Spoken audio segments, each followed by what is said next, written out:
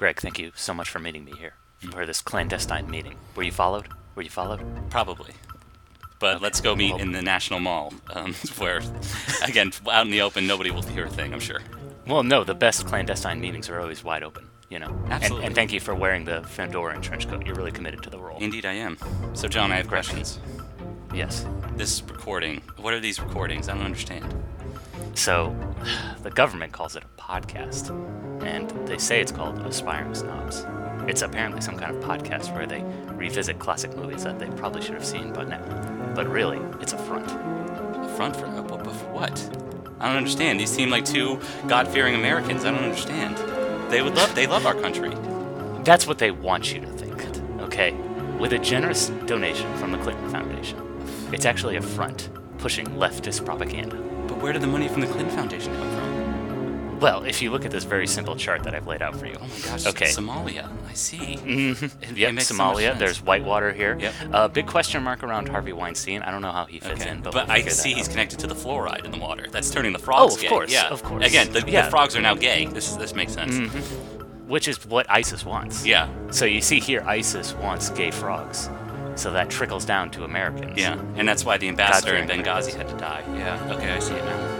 It's a very simple chart, and if you don't get it, well, that's your problem. Yeah, again, we can't explain this to you. I mean, if you're blind to it, that's fine. If you're one of these simple sheep who just take everything at face value that the government feeds you, Yep. then fine by you. Yep. That's such a shame. But John, we're the teachers here. We can only impart so much. And like most teachers, we're super qualified. Indeed we are. I'll tell you how we were qualified. We experienced an historical document. Strap in, folks. For the first time ever, you and I watched the 1991 classic, JFK.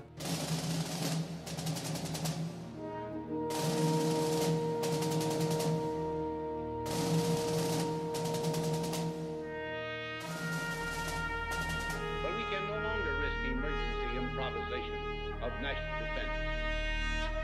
We have been compelled to create a permanent armaments industry of vast proportions. Added to this, 3.5 million men and women are directly engaged in the defense establishment. We annually spend on military security alone. January more than the net 1961, income of President all Dwight United D. States Eisenhower's corporations. farewell address to the nation. Now, this conjunction of an immense military establishment and a large arms industry is new in the American experience. The total influence, economic, political, even spiritual, is felt in every city, every state house, every office of the federal government. We must guard against the acquisition of unwarranted influence, whether sought or unsought, by the military-industrial complex. Two reasons why we revisited this week. One, we're approaching the 54th anniversary of that fateful event. I And- believe, yeah, this will go out on the day that it actually, the exact day that it went out, November 22nd. Yep. And also, because of this movie, there was more of a concerted effort to declassify some of the documents surrounding the assassination of JFK, which were recently released by the Trump administration. Well, Mostly. Timing-wise, yeah, timing-wise, this was scheduled to go out in 2017, no matter who was president. Yeah, but he likes to take credit for things. Oh, absolutely, so, yeah. You know, let's give it to him. Yeah, that's sure.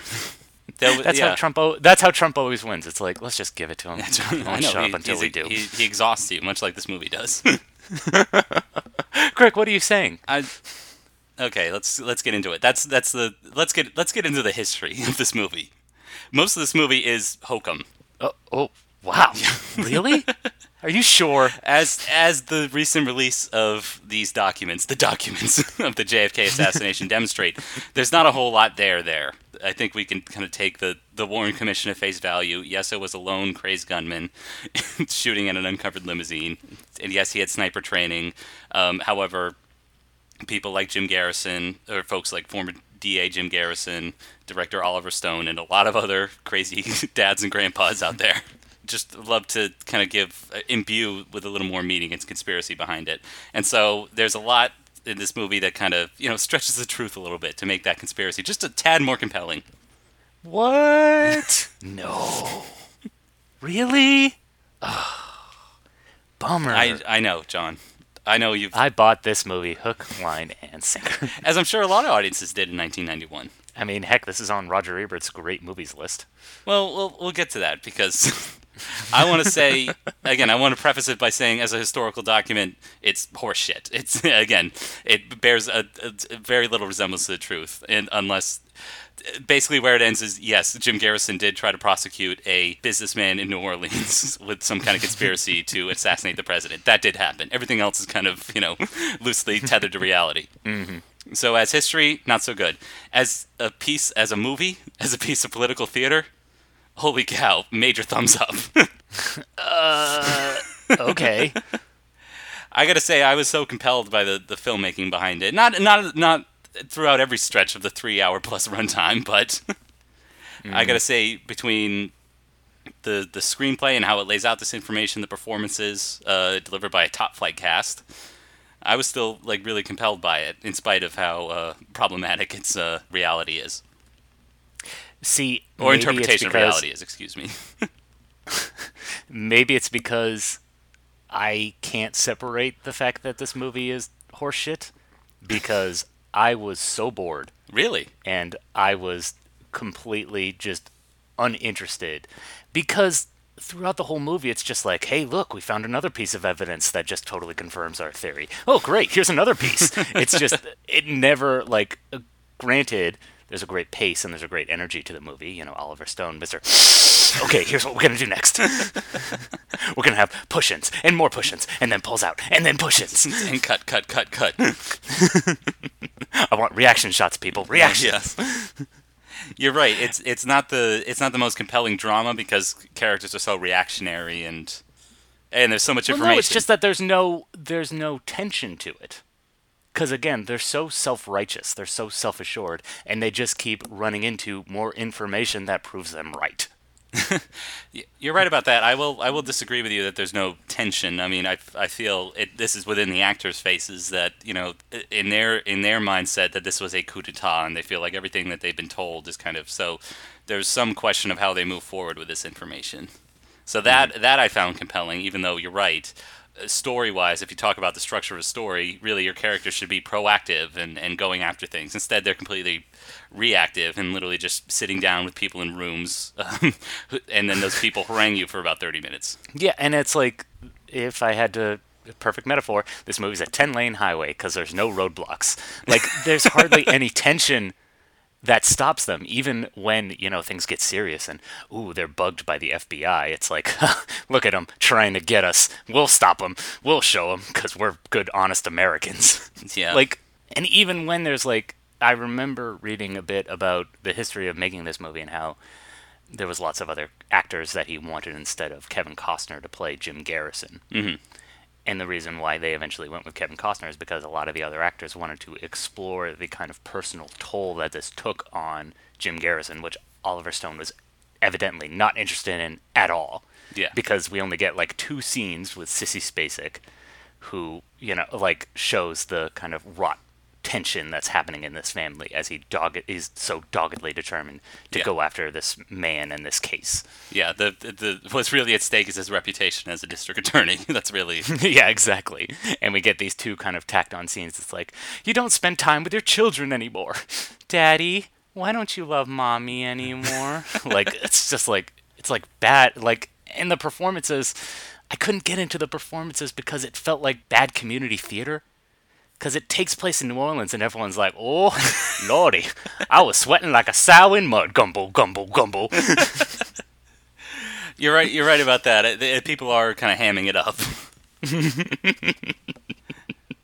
Well, I find it goes into 2 categories. Either characters play it straight, or, again, they go way off or, literally take their fork and knife and go straight at the scenery. And well, it's just kind of... It's ironic for me because we've also explored another movie very similar to this, which is All the President's Men. And our major complaint about All the President's Men was that it wasn't histrionic enough. That it was a little too kind of straightforward. Oh yeah, it was boring. Yeah, and I had the exact opposite problem with this movie, where it was too histrionic. It was too over the top, hitting me over the head, telling me you should care about this. Well, I think. And again, maybe it's because I know that. yes, Lee Harvey Oswald acted alone. You're not fooling me with this bullshit Oliver Stone that I didn't care enough.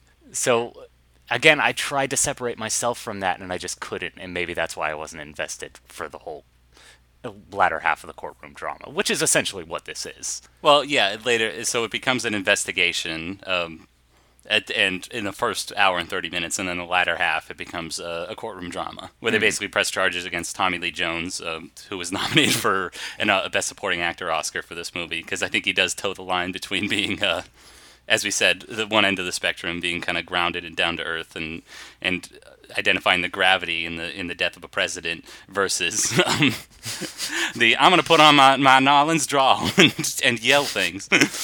Well, also, he's a homosexual, so of course he's got a cigarette holder and a rather fey misdemeanor.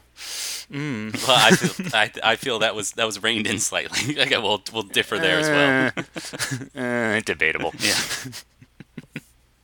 But maybe we should. So I think what helps this movie is the casting of Kevin Costner as Jim Garrison, because he's kind of an all-American guy. Someone also an apolitical actor. Like I don't know if he's ever been, but he seems kind of straightforward when really, like a lot of conspiracy theorists, Jim Garrison is a little off his rocker. Which, of course, you don't really get a sense of that from this movie. No, because, of course again, he's our hero. Yeah. So. And actually, career-wise, looking into the history of Jim Garrison, and you're right. Like, I think there was also casting. They were going to cast James Woods in this role, and like you said, he wanted to make it a biography of Jim Garrison, rather than about this hokum that this investigation ends up being. Well, again, and that would make it a much more interesting movie if we explored the intersection between, is this guy just trying to further his career? Is he trying to just get attention? Or does he genuinely believe this stuff and he thinks he's making a difference? That would make a very compelling movie. But again, Oliver Stone is doing this story, so obviously he's a straight-laced all-American guy who's fighting for democracy, goddammit. That's fascism, people. Yeah, I will say, in terms of the information, I do like how the movie's structured, because as you said, the first half is that investigation, and all that information is doled out by either news footage or Joe Pesci, who's again chewing the scenery with a ridiculous Southern accent and a ridiculous hairpiece and fake eyebrows. The character he's playing apparently has alopecia. Yes, which isn't revealed until the latter half of the movie. And again, I wasn't sure if I was supposed to find his wig and hairpieces fake looking or not. Yeah, well, there's an actual picture you can look on Wikipedia of David Ferry, and that's what they had to go off of pretty much. It's a pretty low-res photo, okay. but yeah, it's a mugshot. Gotcha, so. all right. Fair enough. Everybody's flipping sides all the time. It's funny games, man, funny games. What about the mob, Dave? How do they fit in this? The agency too, man. CIA and the mafia working together. Trying to whack out the beard, mutual interest. They've been doing it for years. There's more in this than you could dream. Well, check out something called Mongoose, Operation Mongoose. Government, Pentagon stuff. They're in charge. But who the fuck pulls whose chain? Who the fuck knows? Oh, what a deadly web we weave when we practice to deceive. Then who killed the president? Oh, man, why don't you fucking stop it? Shit, who did... This is too fucking big for you, you know that? This is... Who did the president? Who killed Kid? Fuck, man! It's a mystery! It's a mystery wrapped in a riddle inside an enigma! The fucking shooters don't even know, don't you get it? Fuck, man! I can't keep talking like this. You're gonna fucking kill me! I'm gonna fucking die! Fair enough. Yeah. Speaking of Ferry... Oh, hey-oh. Yeah, what did you think of the depictions of gays in this movie? Well, that's the other thing, too. It kind of brushes over, is because I do think a lot of this... I don't want to delve into the personal life of Clay Shaw, who's the businessman who's implicated in the murder of JFK. I don't want to delve into his personal life, but I can't shake the feeling that, yes, this was probably motivated by some homophobia. Or some assumption that again, gays take part in deviant behavior, and they lack morality, and of course they would try to assassinate a U.S. president. Well, no, and that's a big component of the historical aspect of this movie is the fact that these guys were involved in the CIA potentially, or the FBI, and the FBI kept files on these people and used it to blackmail people. But that kind of larger context is completely glossed over. I mean, you do get that line in the courtroom. It's like he's just trying to disparage a poor gay man. But again, it's like completely tossed off because we don't know. Jim Garrison's just fighting for American democracy. Yeah, Darn or, it. You know? somebody accuses him of that, like, oh, you're just going after it. And he's like, no, I'm not. No, I'm not. Yeah, and that's pretty much the extent that it explores that. Exactly. Except for Which one is weird scene, because it's except- like it's a 3-hour movie. Yeah. and it feels so surface level. I guess that's what bothers me. So You're much. right about that. I'm glad you brought up the FBI and the connection, because when you talk about surface level, the start of the investigation begins with a character played by Jack Lemmon and his friend Albert Finney. They have an argument, and that's kind of what leads Jack Lemmon's character to admit that there's some kind of conspiracy going on here. Mm-hmm. And that performance I do like because, again, it intones the gravity of the situation when he says, like, you're so naive. And so there are a lot of, like, little money moments like that. Well, I mean, there's a lot of great actors in this movie, no doubt. Oh, yeah. I just don't know if the material is giving them, or the material is giving them what they need. Exactly, because following that, when you talk about surface level and not giving the actors what they need, the following scene, they're like, okay, their business is here, but there's a CIA, black site right here, and the FBI building, or the post office is right there, and the FBI, and it's all in, like, one square, and I'm like, wait a minute, what? Well, no, it's just like he thinks, just like, because of their proximity to each other, suddenly they're all, like, aligned somehow. Yeah, exactly. Like, can you believe it? All the government buildings are close to each other. Collusion. Yes. John, I heard they're all centralized in one location called the Capitol. What's that about? Also, why would Lee Harvey Oswald be handing out pamphlets to government employees? Protesting the government. Coincidence? I think not. And you're right. Again, Again, it's not a perfect movie. It does have those peaks and valleys, and this was definitely a valley. The reason I preferred when we were cross-cutting and, like, quick-cutting the news footage, because when you rely on characters to give this kind of exposition, it becomes, as you rightfully point out, very boring and very dry. Mm-hmm. Can I tell you about my favorite scene in the movie, though? Go ahead. Going back to the ambiguity that I think this movie sorely needs, my favorite scene involves Michael Rooker. Oh, yeah? Who's playing one of his kind of low-level employees. Oh, yeah. And when you talk about, like, good performances, like, he somehow, like, imbues this with the seriousness. Again, it's mostly through yelling, but... Yeah, and also, Michael Rooker actually has a southern accent, so it feels a little more genuine coming out of him than everybody else. Mm-hmm. But it's the only scene in the movie where anyone kind of, like, stops and says, like, this is crazy. But again, it's just another opportunity for Jim Garrison to stand up and grandstand and be like, we're fighting for the right here, people. We're fighting for American democracy, pounding on the table. And, Michael Rooker leaves. It leaves kind of ambiguous whether he will ever work for him again. And that's a really interesting scene. And the movie needed more of that. It needed more of that. It needed less of that scene, because that scene drags on for about 15 minutes.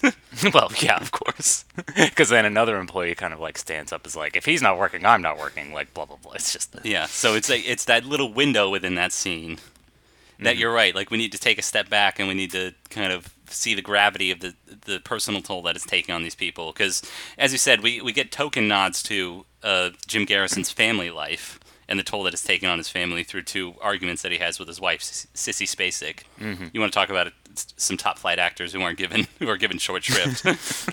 I think she's probably the worst, because you have all this compelling drama and you totally drag it down with the most cliche, like, look at the toll that it's taking on your family. Well, I mean, we could really kind of dig a little deeper and talk about how this movie just has kind of poor gender politics. No, yeah. I mean, there's not just the fact that, obviously Jim Garrison is fighting for, American freedom and, his wife is just getting in the way. There's also this weird aspect where it investigates Lee Harvey Oswald, and Lee Harvey Oswald famously would beat his wife, and his wife, eventually would admit to this and admit that Lee Harvey Oswald is not a good guy, believe it or not. No. If you're the assassin of the president, yeah, it turns out you're not such a good person. But it's like, the movie implies that, like, they actually genuinely loved each other, and she was, like, turned by shadow government people. Like, yeah. These women, they're just so emotional. They're just so easily manipulated. Well, you also... Lee Harvey Oswald was just a patsy. He was just a simple, average guy who worked for the CIA. You want to talk about patsy? He's not that. He's also like a Beulah Rasa. Like, you want to talk about wasted performances? That he's played by Gary Oldman, who does not scream once in this movie. No, absolutely. Like, not. how do you cast Gary Oldman and literally my abiding image is like him just staring blankly ahead? Yeah, I mean, but that kind of makes sense for me because it would be like, it would strain credulity too much if you tried to make, because the movie wants you to be sympathetic towards Lee Harvey Oswald, but if you look into any history of Lee Harvey Oswald, you realize he's a weirdo And not a good person, yes. and not a good person. And it diminishes the So message it's of like- your movie, where you want to say he's a patsy. He was dragged into this, and you want him to be a sympathetic figure. I get that, but Yeah, exactly. So it's like, but again, wants why him cast obviously- Gary Oldman? Like, cast somebody else. Cast an unknown. Cast somebody with a baby face. You know, not Well, obviously he liked to cast big names. yeah, not the guy who played Sid Vicious in Dracula. Oliver Stone is nothing if not a showman, so he tried to get the biggest names that he could. Yeah. And obviously Gary Oldman's a known name, and he does have a bearing resemblance to Lee Harvey Oswald. But again, it's like, throughout the whole movie, I kind of believed the performance because, again, like, what's the one comment everyone made? Like, also one of the things that strains credulity, everyone they ask is like, oh yeah, I remember him. Exactly. You know, he was apparently everywhere. Yeah, again, I don't want this to devolve into, like, you know, Oliver Stone says this, but in reality, I don't want to pedantically go over that, but yeah, you're right. This is the other uncompelling part when they're just talking to witnesses, and they're so assured. They're so assured that, yes, I heard the shot from the grassy knoll, and oh, I saw a puff of smoke. It probably wasn't the 90% of the population that smoked at this time. It was definitely rifle fire. Or the fact it was a train yard, so there could be smoke coming from a train. Yeah. But no, obviously it was muzzle flash. Yes. Duh. And again, they're so self-assured, and, you know, well, why don't you testify? Oh, I couldn't possibly. Well, no, that's my problem with the whole movie. It's so self-assured. Yeah, it's Where so, I like yeah. ambiguity in my pieces, you know? I don't like easy answers. Well, just to go back to Gary Oldman's performance, I think that could be compelling if they did shine a light on Lee Harvey Oswald's temperament, the fact that he was a serial abuser, and then you kind of shade this character a little bit more, and you would get more out of a performance of Gary Oldman's caliber. And again, it would just make more interesting drama. Like, but instead, we're so kind of narrow focused on our one goal, which is to get you to question the nature behind the JFK assassination. Yeah. I mean, but what else could you do with that? Because, again, we only see Lee Harvey Oswald in flashbacks, obviously, in grainy, shaky black and white footage. So it's like, how could you get a good performance out of that when you're literally lighting him like that? Well, I'm actually glad you mentioned the lighting. Because this movie was... Now we're really getting into the weeds. The lighting of this movie was terrible. Well, no, it's not terrible. It's a trademark of a cinematographer named Richard Robertson. And he's done a lot of movies. This is literally what every one of his movies looks like. I'm sorry to report. Because a lot of the time it does not fit. I believe I can't remember which critic pointed this out, but he was a cinematographer for The Hateful Eight. There's spotlights in that movie. There's no electricity in this cabin, and yet there are spotlights somehow in The Hateful Eight. Yeah. So it doesn't fit there. However, I feel like for this material, perfect. A+ job, Mr. Well, Richard of course, because, again, this movie is a play, basically. Again, it's bad community theater, right down to, like, the No, the big heavy tweed jackets, you know? No, I wouldn't say that. I'd say it's more about it's a reflection of the truth that characters are realizing, or your kind of perspective on them. Because again, when we look at that old black and white footage of Lee Harvey Oswald, he's kind of bathed in this light, and he looks kind of angelic. Same with another shot with Joe Pesci as David Ferry in it. Or like again, they sit down to dinner. A lot of this investigation takes place over martinis, and so when Jim Garrison once lays this out for his ADAs, there is a giant spotlight at the dinner table, which again is something that the cinematographer does for every movie. However, for this one it fits because, again, he's explaining all the revelations that he's found out. Yeah. I mean... So that I will give the movie credit for. But if this movie is kind of conspiratorial, which it most certainly is, shouldn't you kind of play with shadow and light a little bit more? Or maybe in a more He is interesting playing with way? light. I guess, but it's like, for those... I mean, alright, fine. I guess it's the tone of the flashback scenes that bother me. Again, this movie is so self-assured when we do get kind of like flashbacks. There's no ambiguity to what's happening. It's like, it's played out exactly as the characters are saying that it's happening. Like, obviously, oh, he's dropping the bullet. Oh, they're hiding the guns. Oh, they're giving hand signals. You know, it's ridiculous. Nice. Yeah, I was going to ask, one thing that this movie was credited for was recreating footage from that incident, like the Zapruder film. Mm-hmm. I'm not sure if it's recreated exactly. However, again, like they do cross-cut between actual archival footage from this the assassination with footage they shot themselves in the early 90s in Dealey Plaza. Mm-hmm. And so I guess from that point of view, it's convincing. Again, from the mise-en-scène itself is convincing. It's when characters open their mouth, not so much. He had his palm print on the weapon. Well, it went to the FBI, Bill. FBI didn't find a goddamn thing. It comes back a week later, and one guy in the Dallas Police Department suddenly finds a palm print. For all we know, it could have been taken off Oswald in the morgue. There's no chain of evidence. I never could figure out why this guy orders a traceable weapon to this post office box when he can go into any store in Texas, give a phony name, and walk out with a rifle which can never be traced. To frame him, obviously. There's a lot of smoke there, but there's some fire. We're talking about our government here. No, we're talking about a crime, Bill, pure and simple. Y'all gotta start thinking on a different level, like the CIA does. Now, we're through the looking glass here, people. White is black, and black is white. And they were even able to shoot in the book depository where Lee Harvey Oswald took those shots. So, which was kind of a miracle in and of itself. So credit to them, but yeah, in aid of what? To discredit the U.S. government? Good for you. I feel like more it's got its sights set on the military-industrial complex. This is the other thing, too. Again, it's so narrow-focused on getting you to question the nature behind the JFK assassination.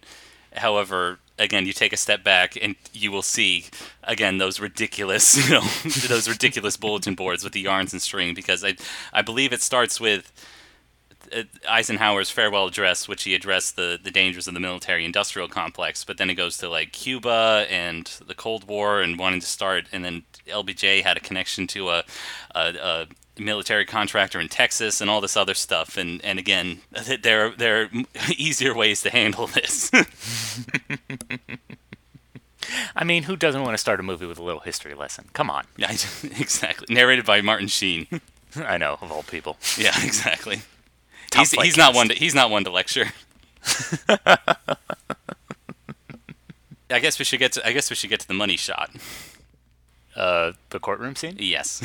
Yes. So I think this is where everyone kind of like really falls in line and thinks like, oh, this is the greatest movie of all time. Because again, like sensation-wise, this is kind of a great courtroom scene. Yeah. Again, trying to ignore the fact that this is all bullshit.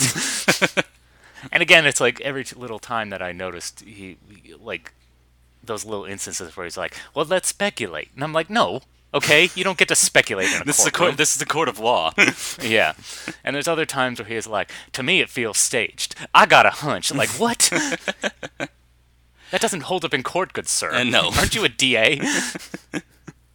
There are some scenes they cut back. At one point, they cut very briefly to the judge rolling his eyes. I did like that.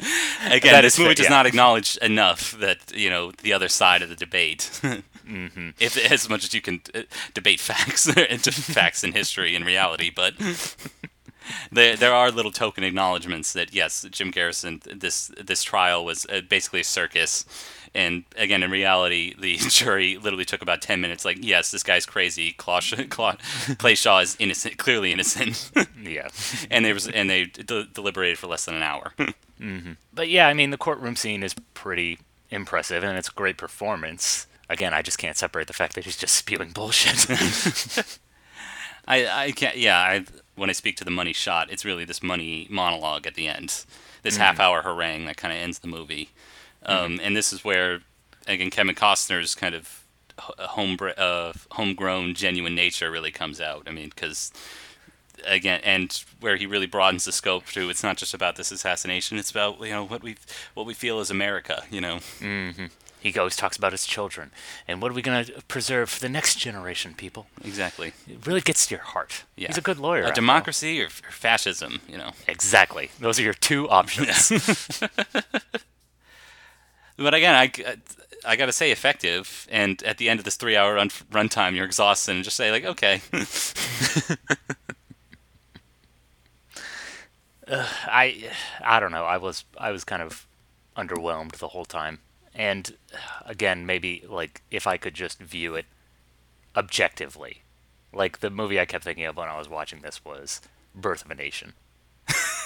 Which, Okay. cinematically, obviously, A huge is achievement. a triumph. Yes. Subject matter A wise, huge technical achievement in the history of cinema. yeah, subject matter wise, it's completely deplorable. And with this movie, I couldn't quite separate the two either. I wanted to, and even like in the technical aspects, like again, the overlit, the over-the-top performances, I still wasn't completely sold.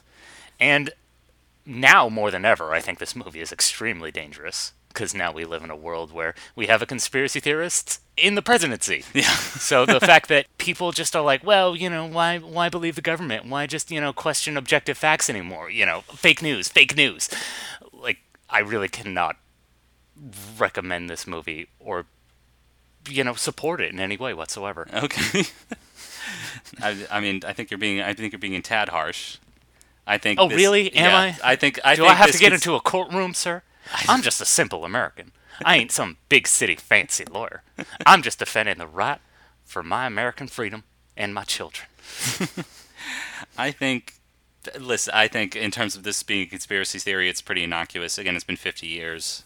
I think we've kind of moved on as a nation, in spite of what our current president thinks.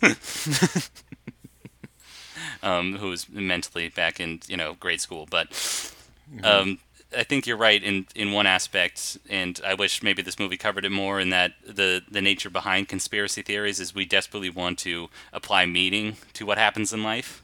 Oh, absolutely. Yeah, because we can't face the reality that things happen. And this movie totally tries to make that point. It's like, it doesn't just present JFK as a president. He's a revolutionary figure. Exactly. He's going to end the war. He's going to give us civil rights. He's a messiah. Yeah. He's not just a president. Yeah.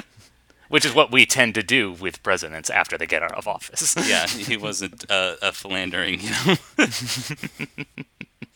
a philandering, back pain suffering, or opioid addicted man who bungled us into the Bay of Pigs and the Cuban Missile Crisis. No. He was going to get us out of Vietnam. Yeah. He was going to pass the Civil Rights Act. It was going to be great. Yeah. And he was struck down by one man. No, it's unbelievable. It's too unbelievable. Yeah, and I'm sure, like, at the nation at the time, again, we couldn't get over this crushing notion that this happened for nothing. Exactly. I mean, it's the same thing. You and I were young when we experienced 9/11. And I think there's some draw there to apply meaning where there potentially isn't any, and we have to kind of live with life's mysteries in that instance. And so, I wish this movie focused on things we can control, which is our kind of reaction to these things when these tragic events when they do happen. But it doesn't really. You're right. It's too self-assured. It's too kind of narrow focused in that agenda. No, and even towards the end in that monologue, he also kind of implies that Bobby Kennedy and MLK, those assassinations were also planned by the same evil cabal of people. Yeah. And it's like, what? No. Yes, that might be a bridge too far.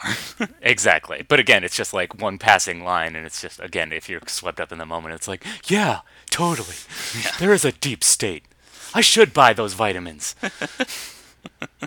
So I wish it did touch on that a little bit more. You're right.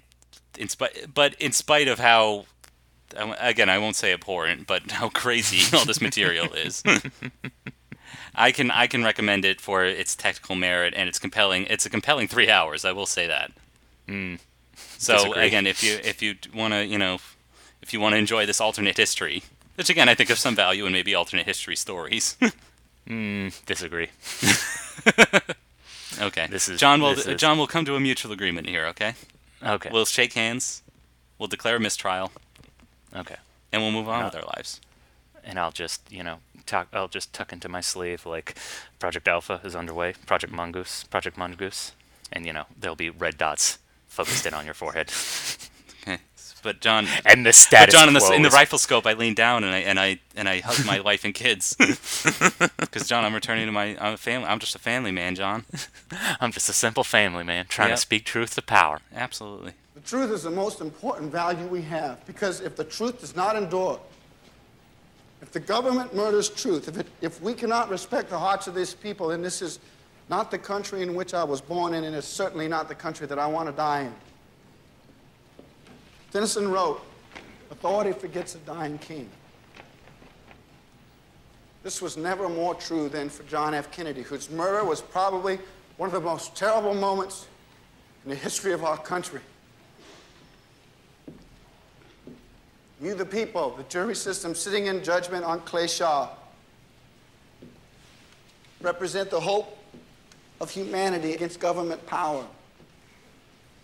In discharging your duty and bringing the first conviction in this house of cards against Clay Shaw, that's not what your country can do for you, but what you can do for your country. Do not forget your dying king. Show this world that this is still a government of the people, for the people, and by the people.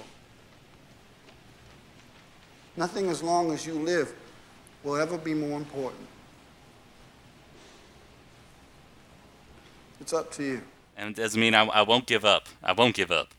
Oh no, as long as the status quo is preserved.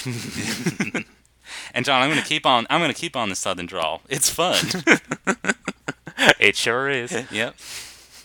More fun like a June bug on a leaping frog on the bayou. Whew, let me tell you. Yes. Reminds me of that summer down Lake Pontchartrain. We was hunting crawdads. Gumbo, gumbo, gumbo. And jazz music. Well, John, I'm glad we've gotten into these Southern accents. You want to know why? Why is that? It plays exactly into what I want to examine for Spotlight. Spotlight. Spotlight. Spotlight. Spotlight. It's time, Robbie. It's time. Oh, you always have a plan, good sir. Yes, I do. Gears are always turning up in your head. Absolutely. Speaking of gears and machinery, I wanted to talk about a recent release here. Okay. Came out on Netflix yesterday. I shouldn't say that. It's now available on Netflix and in some select theaters. It's a new Oscar contender called Mudbound. Ooh. I've heard a few things about this movie. Although I think Netflix has gone a little overboard with the Western-themed stuff. So I was kind of like uninterested in this. Well, yeah, it's prestige, essentially. Okay. Yeah, this is Netflix has already obviously made headways into award-winning television material, and now they're trying to get into award-winning cinematic material. And that's what they're... Last year they got their first Oscar nomination with like Beasts of No Nation or something like that, or is that the year before? No, that was their first official original film, was Beasts of No Nation. Okay. They did get nominated for a documentary about protecting gorillas from poachers or something. I wish I could remember the name of it, yeah. Oh, God, now I feel horrible. I was confusing the African movie with the movie about gorillas. Don't worry, I'll cut all this out. No, you won't. I won't, John, trust me, I won't repeat it 8 times at the end of the episode. You'll just edit me into saying black people are gorillas. Yeah. Anyway, moving on. This movie also explores the lives of black people in the Mississippi Delta. In the bayou. Yes. Mudbound is set post World War II in, again, the Mississippi Delta, and it focuses on 2 families: the McHenrys, a white family, and a black family called the Jacksons. Okay. The Jacksons are tenant farmers. I guess they're essentially sharecroppers, pretty much. The patriarch of the family, Hap Jackson, dreams of owning his own land. The patriarch of the McHenry family is played by Jason Clarke. This movie has an incredible cast, too. He also plans of having a home and a better life for his 2 daughters, but he gets swindled, and so they have to kind of share. They end up sharing this land, or they have to live alongside each other. And they get along in spite of Jason Clarke's character's mild racism and his father's virulent racism. And then they both have family members that go on to fight in the war. For the Jackson family, it's their son, Ronsell, and for the McCallan family, it's Jason Clarke's brother, played by Garrett Hundlin. His name's Jamie. Greg, I'm looking at the cast list, and you buried the lead. You didn't mention that Pappy was played by the great Jonathan Banks. Yes, I should have mentioned that. How dare you? How dare you, good sir? A credit to Jonathan's everywhere. Yeah, sure. But John, he's not playing hitman. He's not playing a hitman here. Well, First of all, Mike Ehrmantraut is not a hitman, okay? He's the muscle, okay? You need to get over this. God, it's like you've never even watched Breaking Bad. John, what do you think muscles do, huh? Only when push comes to shove, Greg. Okay. Anyway, these 2 members of the McCallan and the Jackson family have parallel journeys through World War II. Almost literally the exact same journey. Wait a minute. A prestige picture taking place during World War II? Interesting. Exactly. So, in spite of those really good performances, including really the star of the show is Carey Mulligan as the put upon wife of the McCallan family. In spite of that, you kind of see, in spite of like these top flight performances, incredible production design, really really compelling stuff, you can kind of see the machinery behind it. You can kind of see where the story is going. It doesn't help that it starts not in medias res, but like in final res. So it kind of starts at the end, and so again, you see everything that's kind of going on. And so for me, it was predictable, it was tasteful, and it reminded me a lot of Lost City of Z. Yeah. Yeah, so again, very tasteful, very well done, but also maybe just a little too dry. Yeah, pretty dry and a tad dull. Yeah. Again, it's a tricky balancing act where you're trying to go for verisimilitude, but also you want that histrionics, you want that pounding on the table, you want that yelling. Yeah, or not just the histrionics and yelling, but again, interesting twists and things like that. Instead, maybe it's just because I'm such a savvy, moviegoer, but I kind of could see where the story was going and was just kind of waiting for it to arrive there. Got it. Yeah, and that makes it so it's still a very well done movie, whether it reaches Netflix's aspirations for Oscar Gold. Not quite so sure. Fair enough. Greg, let's for my spotlight, I have to give you a little history. Okay. About John Mantell. The most compelling figure of all.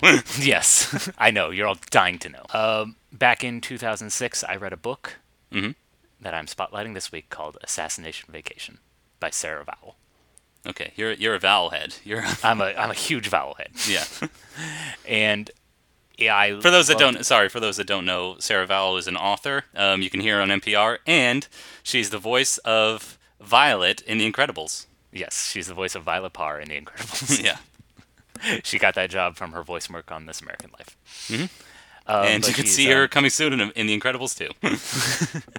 Check out the trailer now. Smash that like button. Hit that little bell so you can get all our... I know. Sorry, John. Sorry to interrupt you. No. I'm used to it by now. Anyway, I love this book. I love her writing style. The conceit of the book is that it's half history book, half travelogue. So what she ends up doing is she travels to these historic sites centered around the Lincoln assassination, the McKinley assassination, and the Garfield assassination, and basically speaks to the history behind these places. And why, it's almost like a murder sojourner. Kind of, yeah, a little bit.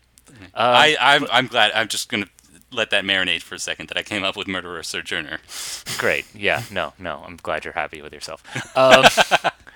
But she has a great dry wit and a great kind of observational tone, and her writing style is just wonderful. And it led me to this wonderful journey where now any book that comes out about assassinations, I just gobble it up.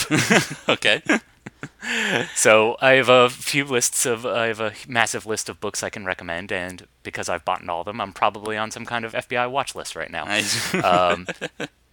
There's Manhunt by James Swanson. That's about the Lincoln assassination. That's about John Wilkes Booth 12-day chase. There's The President and the Assassin, which is about the McKinley assassination. I wish the title was a little more poetic. Compelling. Yep. There's Destiny of the Republic, which is about the Garfield assassination. That's actually by Candice Millard, who also wrote another great book about Roosevelt. There's Hellhound on His Trail, which is about the MLK assassination. Okay. And so, John, basically, tell us why you're so compelled by assassination. I think what fascinates me maybe it'll give us some light into your psychosis.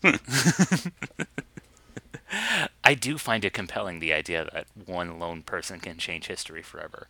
And usually it's a person who's mentally ill. And so even you can make a difference, guys. And girls, don't. Oh, what? Like Squeaky Fromme? Come on, she barely crazed. Ford. But I don't know. I love history, and I love reading about American history, and it's fascinating reading these kind of parallel tracks that lead to this one event, and then how they kind of like taper off. You usually have this great mythical figure of history, and then there's just one lone nut and they meet in the middle, and it just changes everything. Okay. So I find it a very compelling narrative, and so those are just a few books you can check out. And then also it led me to a few books about conspiracy theories and why they're all full of shit. So that's probably why I hated JFK. Because I've never found a good book about the JFK assassination, because again, they always feel like they need to pull double duty in not just being a historical book, but also, hey, all this conspiracy stuff is bullcrap. Please stop perpetuating it. Yeah. Or maybe get into the implication of, like the emotional aspect to it, because what I despise also about conspiracy theories is, that it basically diminishes the emotional impact that these things have. That is very true. Instead focuses on, negativity or dark forces or things like that. So false flag. Yeah, exactly. Yeah. And again, doesn't compel us to action, doesn't compel us to react in a positive way. So But John, I'm glad you're a budding conspiracy theorist yourself. First and foremost, read Assassination Vacation. It's a great book. Okay. And I highly recommend it. And all of Sarah Vowell's books. Well, all right, fine. You can skip Unfamiliar Fishes, but whatever. John, I'm surprised. I mean, did you actually? Unfamiliar Fishes isn't that bad. What's her? The one about Rhode Island is actually pretty weak. I can't remember what that one's called. Never mind. Okay, John, we had a good through line here. In terms of Southern culture, the implication of the assassination of historical figures. I think we've hit a lot of important notes here. Yeah, I think it's great to look back at what you just did and re-examine it. I think that's what makes it a compelling work. Absolutely. When you get introspective, Oliver Stone, if you're listening, please maybe look inward a little bit, see what's going on up in here. He's dome. too busy. He's too busy gazing into the steely blue eyes and chrome heads, shiny chrome head of dear leader Vladimir Putin. Ah, yes. It's just so shiny. He's so strong. Sorry, I don't want to make enemies of another government, so... You're going to be found dead of plutonium poisoning tomorrow. Oh, boy. Yep. Not a good way to go. John, let's talk where... That's not a good way to go. John, let's talk about a better place where people can go. Yes, social media, where we can spread all our fake information. No, John, our real information. Other places are the source of fake news, but we brought to you the real stuff. Only real news. Yeah. You can trust whatever you see on our Facebook page, Aspiring Snobs Podcast. And then you can follow us on Twitter, @Aspiring Snobs. And again, please let us know what platform you're listening to us, because we are literally on every platform. We are on It's so Stitcher. divided. Yeah, John, it's so divided, like our nation. Like, I know, it's so let's reach some depressing. consensus here. Let's move to the middle. And maybe you can give us a few recommendations. You could always email us your questions and comments at aspiringsnobs@gmail.com. Absolutely. But we won't listen to them this week because we've got that movie already planned out. Yes, we do. In honor of Thanksgiving, we'll be revisiting Babette's Feast. Yes, even though it'll be a week after Thanksgiving, but whatever. Okay, look, all right, I didn't look. JFK still screws us into the afterlife. That wasn't an accusation against you. It was our audience. It'd be like, it's a week after Thanksgiving. Whatever, you'll live. Well, we can only hope they'll be in a food coma from Thanksgiving to when the episode comes out, so it actually works perfectly. Okay, yeah. And also, doesn't that movie take place in Europe? It doesn't really... It's a Danish movie, yes. Now thinking about it, that's not really a very good Thanksgiving film. Well, it's about a feast. It's about a family coming together, so... All right. And what is Thanksgiving but a family coming together? That is true. And giving thanks. I hope that the American family as a whole can come together. Absolutely. Whether your crazy uncle believes that the fluoride in the water is controlling all our minds.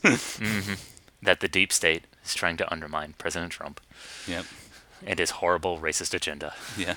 That, again, Russia swayed the election. Instead of the hugely uncompelling, weird old white lady.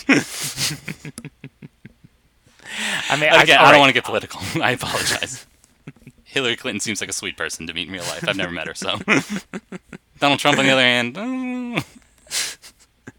Greg, he's a great guy. He's the best guy. Okay? He's the best guy. He's the nicest person you've ever met. Folks, come on. He's the best, okay? Let's get off this topic. Everyone have a happy Thanksgiving. Yes. And until next week, keep aspiring.